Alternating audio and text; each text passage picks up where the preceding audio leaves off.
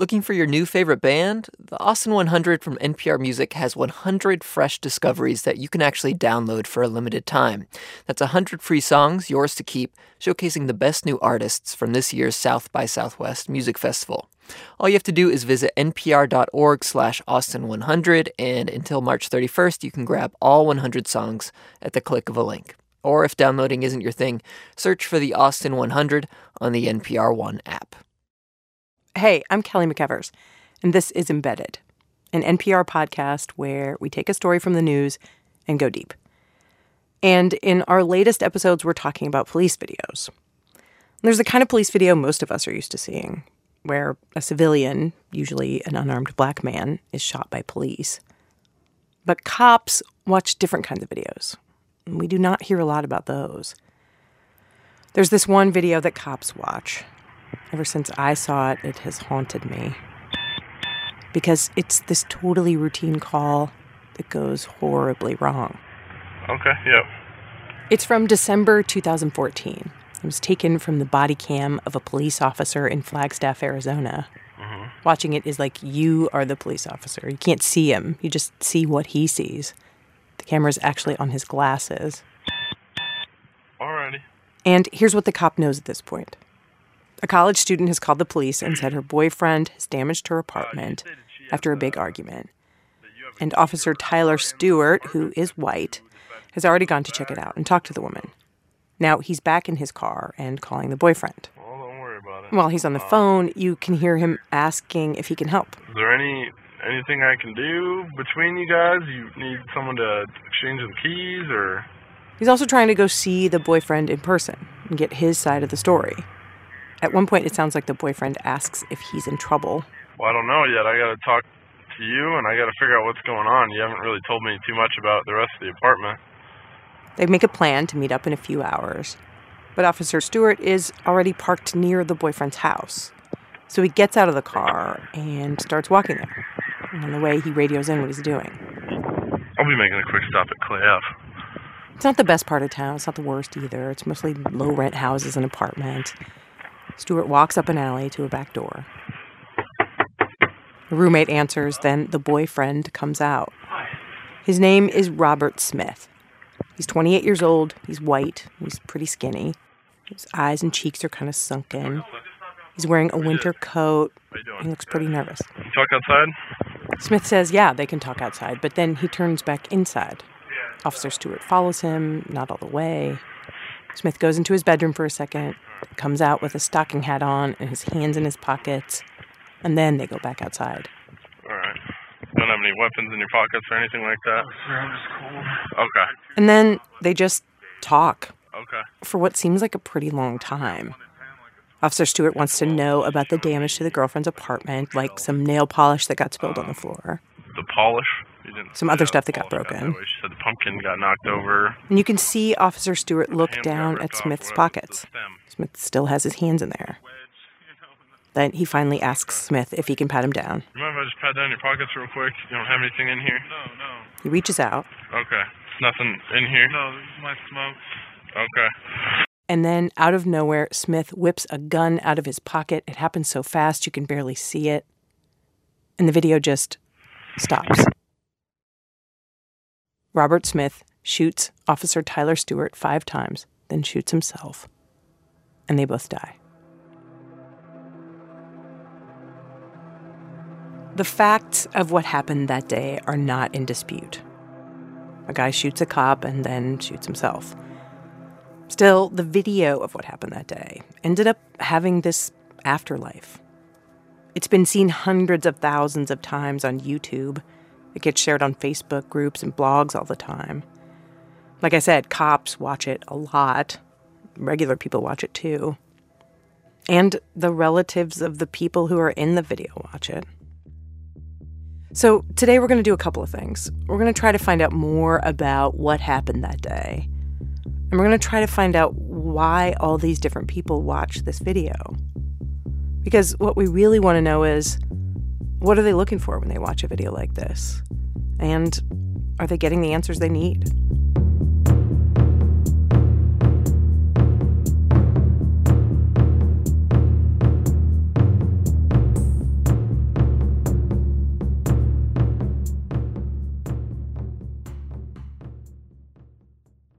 Support for this podcast and the following message come from Blue Apron. Blue Apron partners with sustainable farms, fisheries, and ranchers to bring you all the ingredients you need to create incredible home-cooked meals. Ingredients come paired with an easy-to-follow recipe card delivered to your door weekly in a refrigerated box. Rediscover how fun cooking can be while enjoying specialty ingredients and exploring new flavors and cuisines.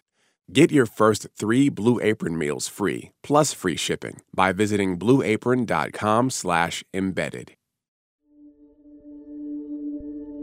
Okay, back to the video from Flagstaff. Like I said, cops watch this video a lot.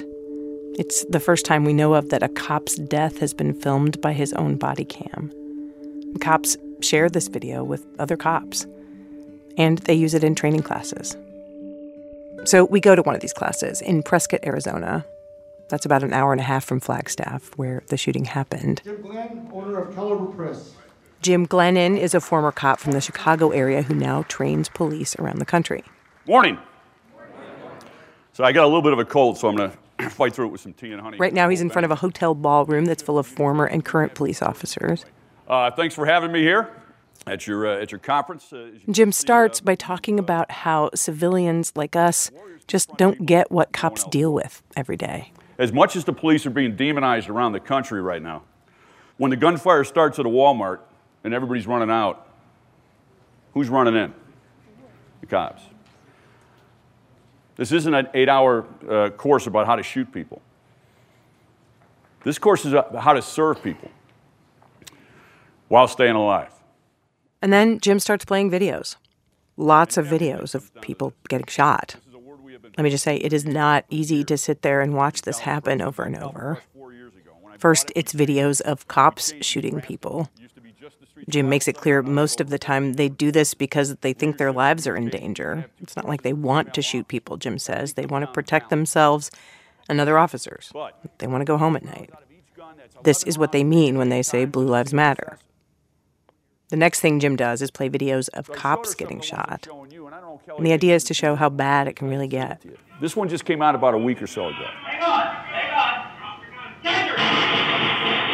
He shot 2 police officers, and most of you missed the whole thing. If you blinked, you missed it. These are the best of the best. These are SWAT guys. They got guns on them, and he shot 2 police officers. The point Jim's trying to make is this. Cops have to be prepared for this kind of thing to happen. One more. This is a quick one, and I'll get you a break. 31 years on, he makes traffic stop for DUI. Turn it off. Just a normal thing, walking up. In this one, the suspect gets out of the car, shoots the cop, then runs away. That's him shooting at the guys he ran away. Don't be in a position you have to use deadly force, but most of the ones I just showed you are just normal routine things, right? Take a break. After the break, Jim talks about the video from Flagstaff of Officer Tyler Stewart and Robert Smith.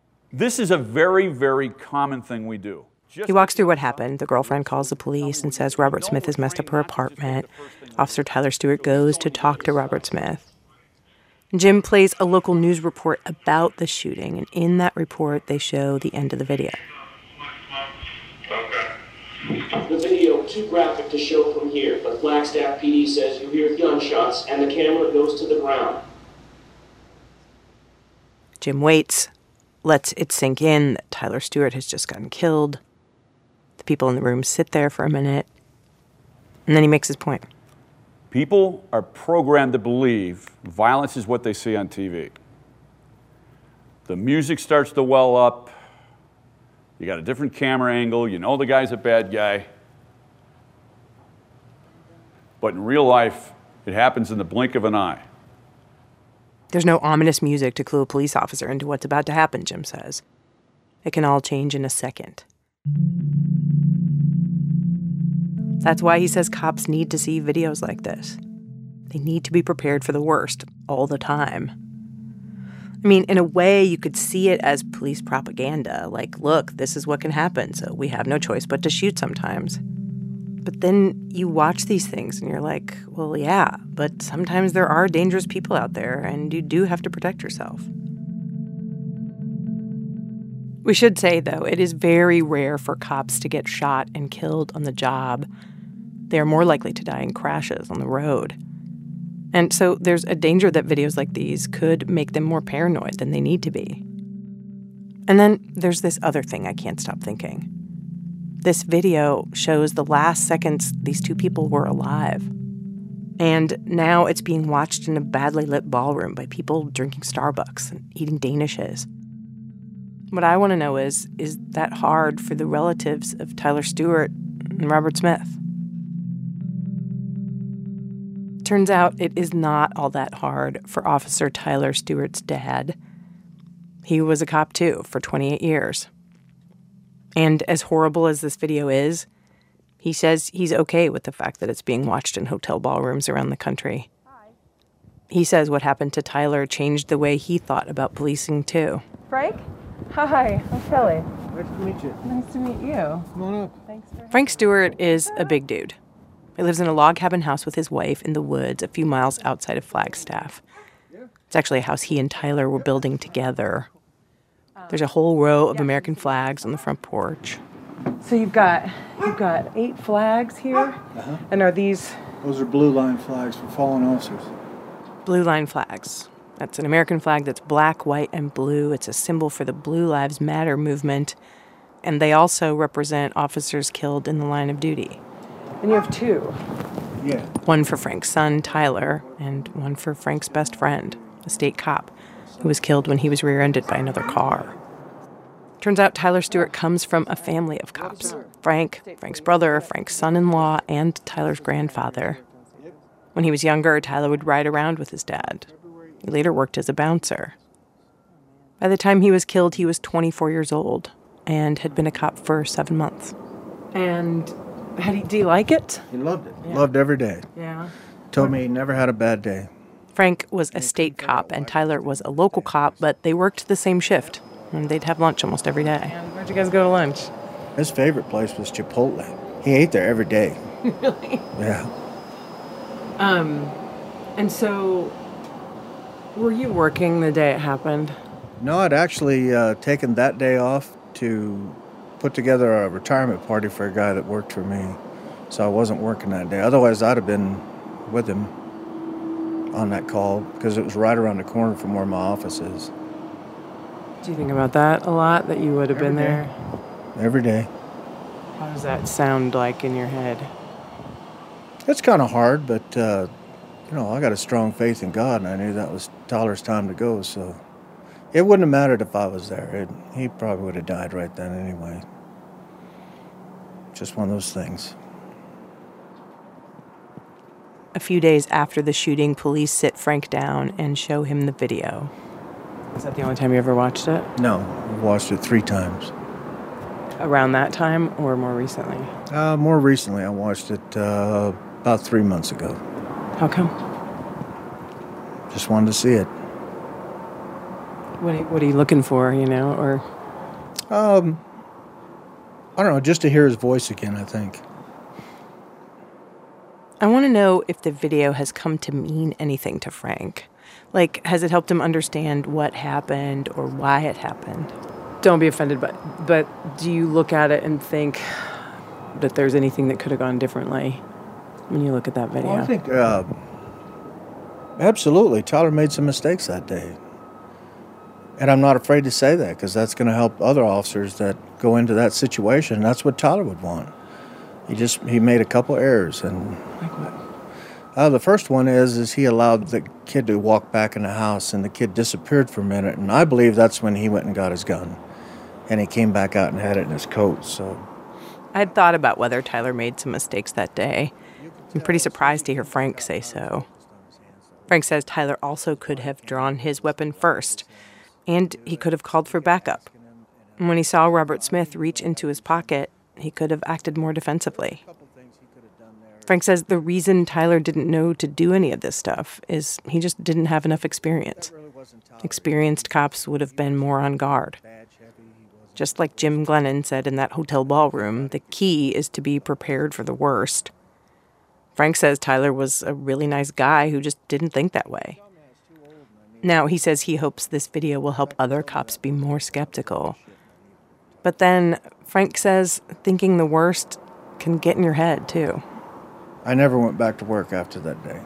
How did that happen? I mean, I couldn't go back. I didn't think I could be a good cop anymore. I think it gutted me, and, my whole thought process was different, so. Oh, like even you just weren't sure of yourself in the field. Well, I mean, I was sure of myself. I didn't think I could be a good cop anymore, that I always looked for the bad in people, and I didn't want to be that way. These days, Frank spends his time working on the house and hanging out in his basement bar with Tyler's buddies. Oh, wow, you guys built this? Yeah. Oh, my God. The bar is like a shrine to Tyler. Just looking at all the pictures of him and plaques and medals and poems and the American flag, his uniform and his handcuffs and his badge. Another Flagstaff police officer is there. His name is Ryan Coons. He says this shooting and this video have definitely changed the way the department does things. So one of the things that we did, when Tyler called in, he said he was going to be out on follow-up. And then he went and talked to this guy. So what we've done since then is when officers check out on follow-up, they have to get with dispatch and let them know, are you going to follow up with the suspect or are you following up with the victim? If they're following up with the suspect, he says, they now have to have backup. They can't go alone. As horrible as Tyler's death was, Ryan Coons says his colleagues are glad they could learn from it. After a while, I say goodbye to Frank and head to the place where Tyler was killed with Ryan Coons. And it is so weird seeing it for the first time. Could we just walk? Is it okay to walk down here a little bit? I'm almost scared. The only time I've seen this place is in a horror movie. Oh, oh my gosh, yeah, that's the house. Now it's just this normal-looking thing. Just off to the side more? Right in here by the door. I walk down that alley again later with Tyler Stewart's sergeant at the time. His name is Clint Hill. He was on duty the day Tyler was shot, and he describes how it went down. One of the first guys on scene, Officer Hemp, had said that we have an officer down. And while he's talking, I noticed something about the way Clint describes it. And they couldn't see the bad guy was essentially laying right here in the middle of the concrete, and they couldn't see. I know a lot of cops do it, but he keeps referring to Robert Smith as the bad guy. The bad guy was over here, then we moved to the bad guy. Makes me wonder what Clint Hill knows about the bad guy. Like, did this shooting or this video make him curious about who the bad guy was? How much do you want to know about that person after something like this happens? I was curious a little bit, mainly I was curious of, why he would do it. I don't even know his name. I think his name was Robert. I don't even know. I looked up what we had on him, and he had very few interactions with the police department. But at that point, it doesn't really matter to me. Other than why. I wanted to know why. Tell me something. Give me an excuse, something. I don't know why. But do you feel like you got any satisfying answers? No, not at all.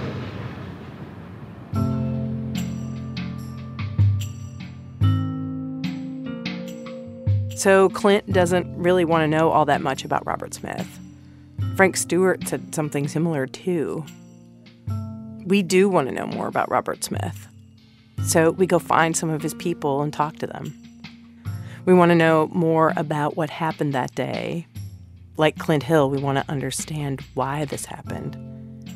And we want to know how Robert Smith's people feel about the fact that this video is being played in ballrooms. That's coming up after the break.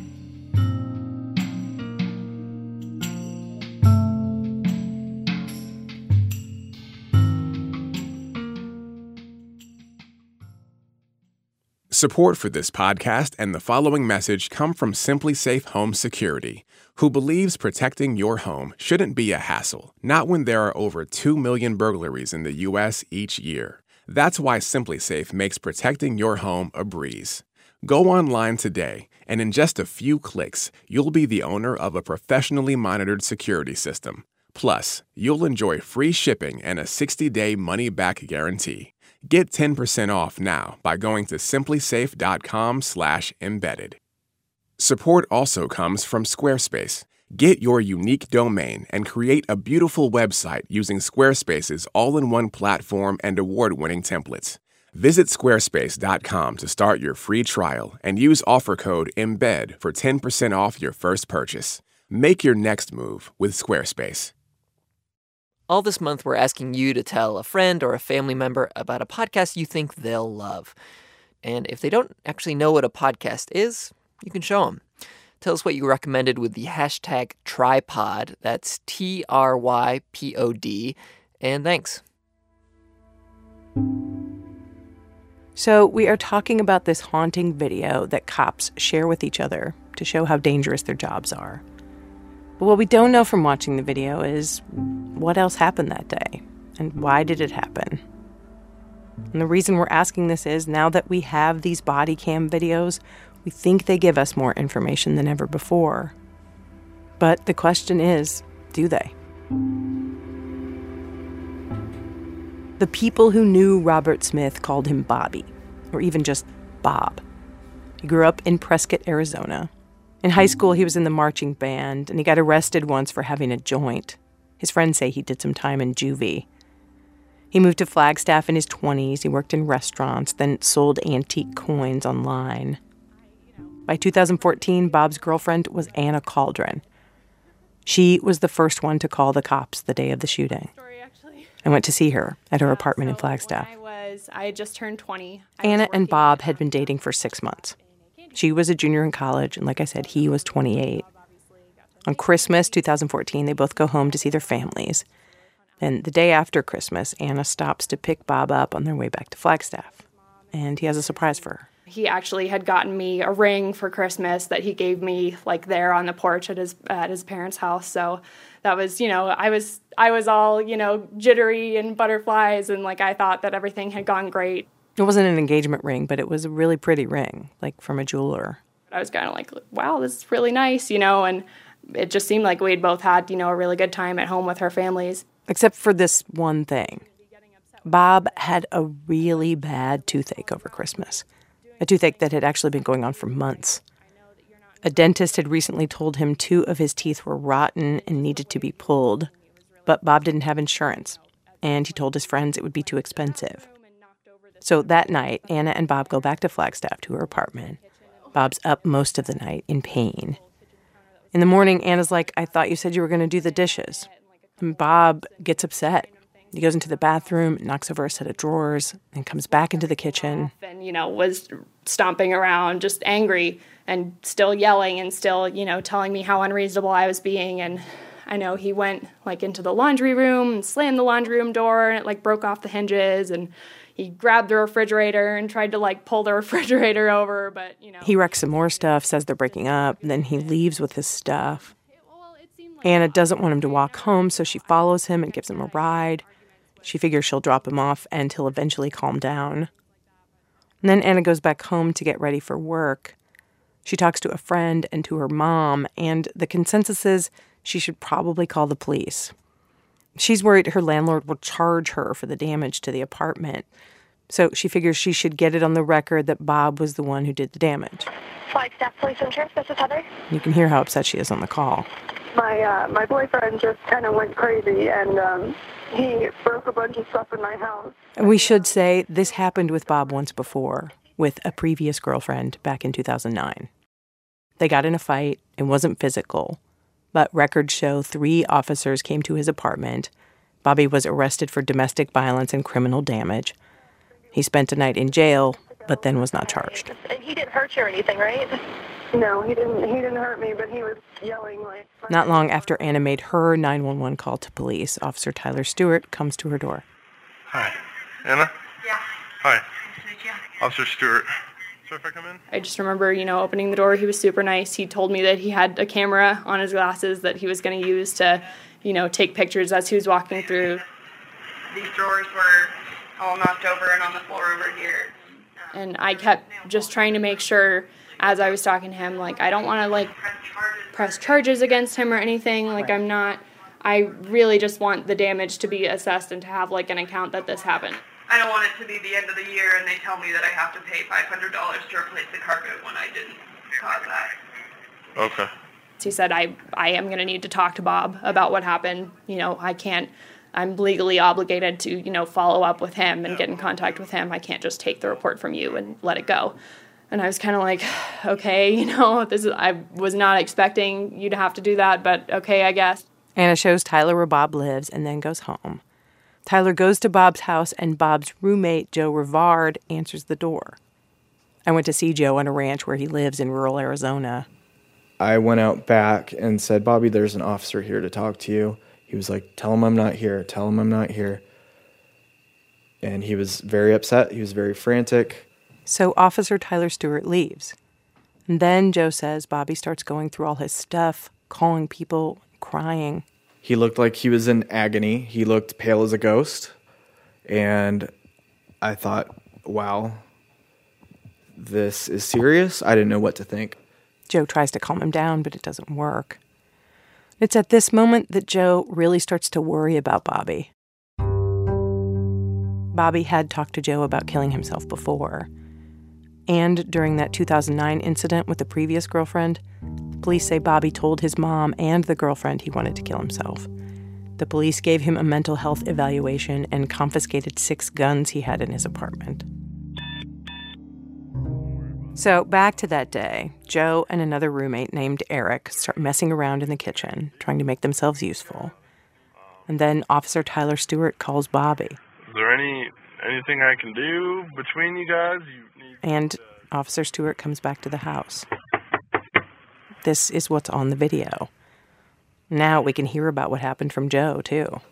I think Eric answered the door, and Bobby came, and they had a few words, and then Bobby came back in, I think, and was kind of in his room, and they went outside, and it sounded like just a normal conversation, and then, you could hear a struggle, and you could hear gunshots, and we just hit the floor because we were probably, 10 feet away.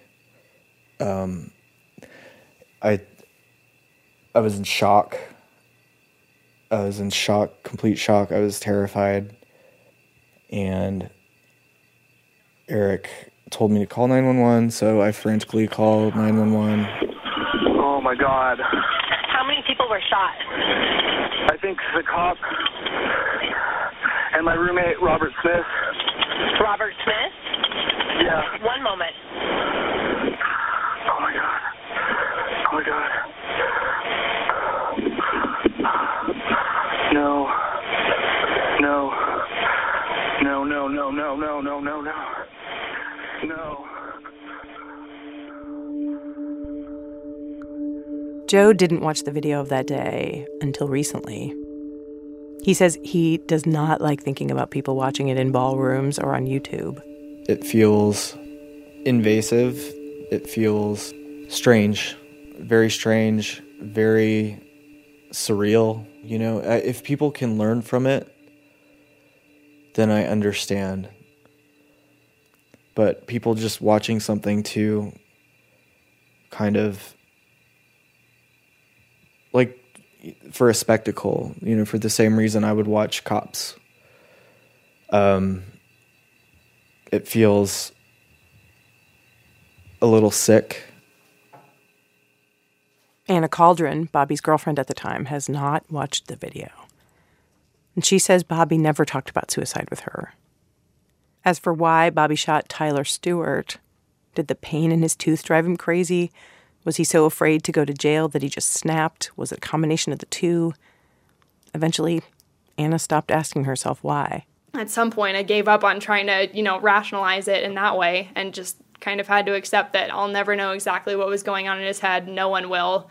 And the best thing I can do is just try to not think about him in that way and not think that that was who he was as a person, because up until that moment, I don't think he was a terrible person. Taylor Mahoney was Bobby's best friend. They'd known each other since high school. We met, I would have been 15. Taylor lives in Flagstaff, too. I went to see him at his house. Taylor says he knew Bobby had a gun, but he didn't really think much about it.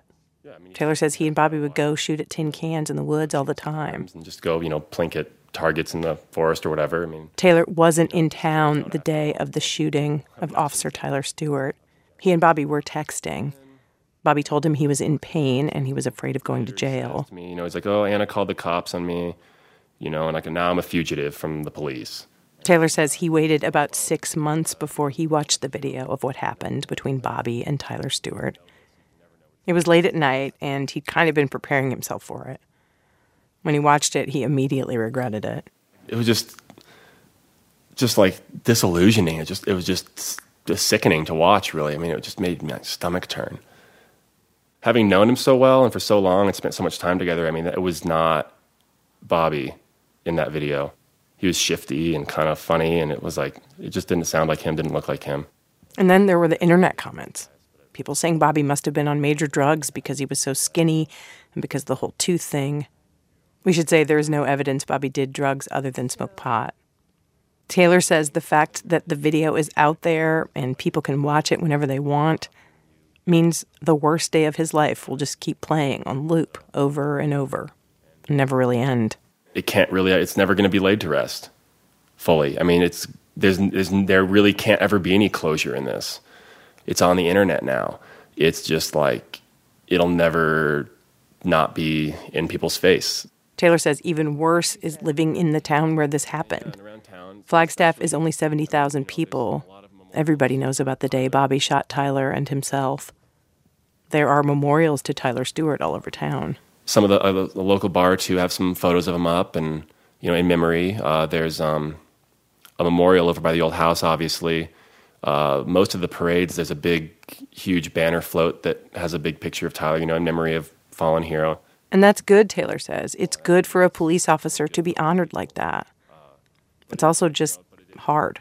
Every time you see something like that, it's another reminder of just how horrible this incident was and how you just have to re-experience the pain all the time, every day. And I hate to even think of it like us and them too much, but I mean, it is like, yeah, not that grief should, like I was saying, not that grief should be like super public per se, or that that I have to have like lots of people, you know, like feeling bad for me and my pain, but there's no public outlet for it. His acts were monstrous, but he wasn't a monster. And there's no, you know, if I made a big poster, you know, in loving memory of Bobby Smith and hung it up over there, I bet you it gets torn down. But, you know, it's still just kind of weird to, you know, have all these public reminders, and you have to remember that you're on the side of the enemy.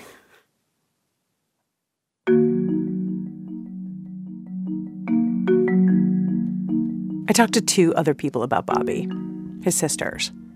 They don't live in Flagstaff, and they didn't want me to use their names or say where they do live. Basically, they don't want people to know they're the sisters of the bad guy.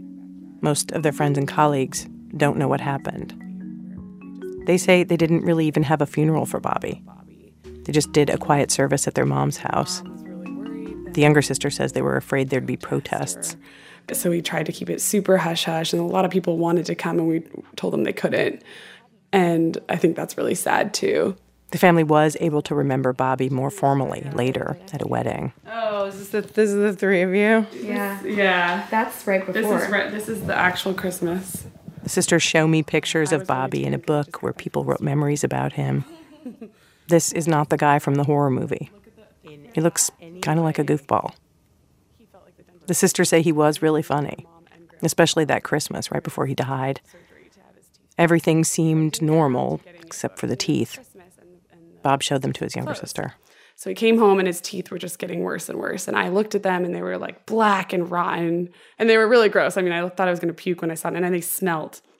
So that whole Christmas, he was just in the bathroom flossing and rinsing out his mouth. And he tried taking painkillers. Nothing helped. And he was in so much pain. He wasn't sleeping for at least 4 nights when I was with him. He didn't sleep at all. He barely ate even at our Christmas dinner, and my mom made us like a delicious meal, and he was like barely touching anything. And the last night he was home with us, he was really miserable and kept getting up and walking through my room to go to the bathroom.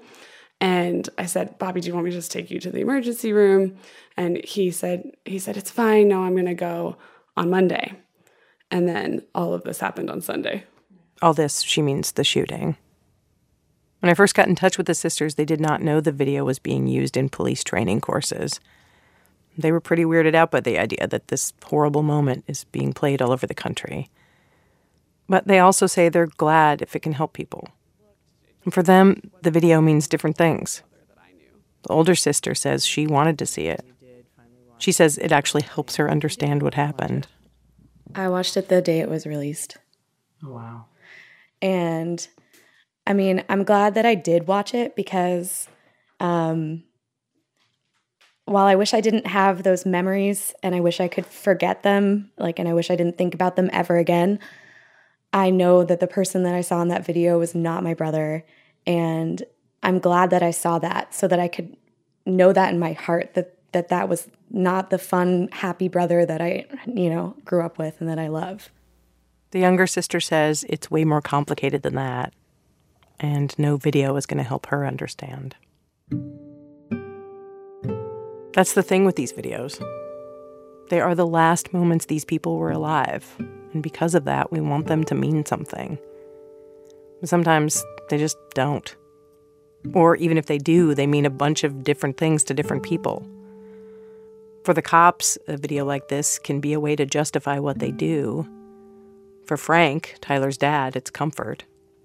A way to hear Tyler's voice one last time, and a way to remind himself that it's all up to God. For Taylor and Joe, it's this constant loop of the worst day of their lives. So yeah, a video like this can help people and it can hurt people. It can fill in the blanks or create more blanks. It can give us some closure. Or it can remind us there are some things that can't actually be explained.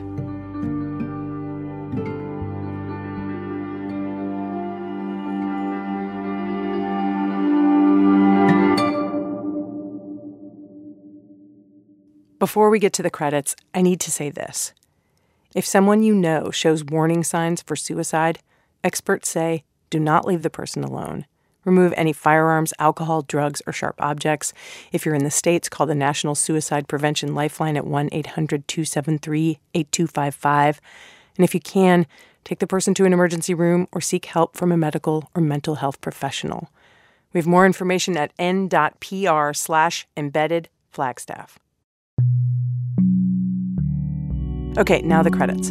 This episode was reported by me and produced by Tom Dreisbach, Jonathan Hirsch, and Chris Benderev. It was edited by Sean Cole, Maggie Penman, Yowei Shaw, and Neil Carruth, with help from Martin Costi, Denise Rios, Becky Sullivan, Vicky Valentine, Abby Wendell, Michaeline Duclef, Steve Drummond, Rebecca Hersher, and Jillian Ferris. I want to say a very big thank you to the families and friends of Tyler Stewart and Robert Smith, also to NPR member station KNAU and the Flagstaff Police Department. Digital production for this episode was by Alexander McCall, fact-checking by Greta Pittenger. Our technical director is Andy Huther. Our theme song is by Colin Wamsgans. Other original music is by Jonathan Hirsch. Embedded is executive produced by me, Chris Turpin, and Anya Grundman. Our lawyer is Ashley Messenger. Our events manager and spirit guide is Joanna Pawlowska. You can hear more NPR on your local public radio station on another show I host called All Things Considered. Also, check out On Point with Tom Ashbrook. I was on the show this week. Listen to the On Point podcast or go to onpointradio.org. Next week on Embedded, we look at one more police video. This one is pretty different.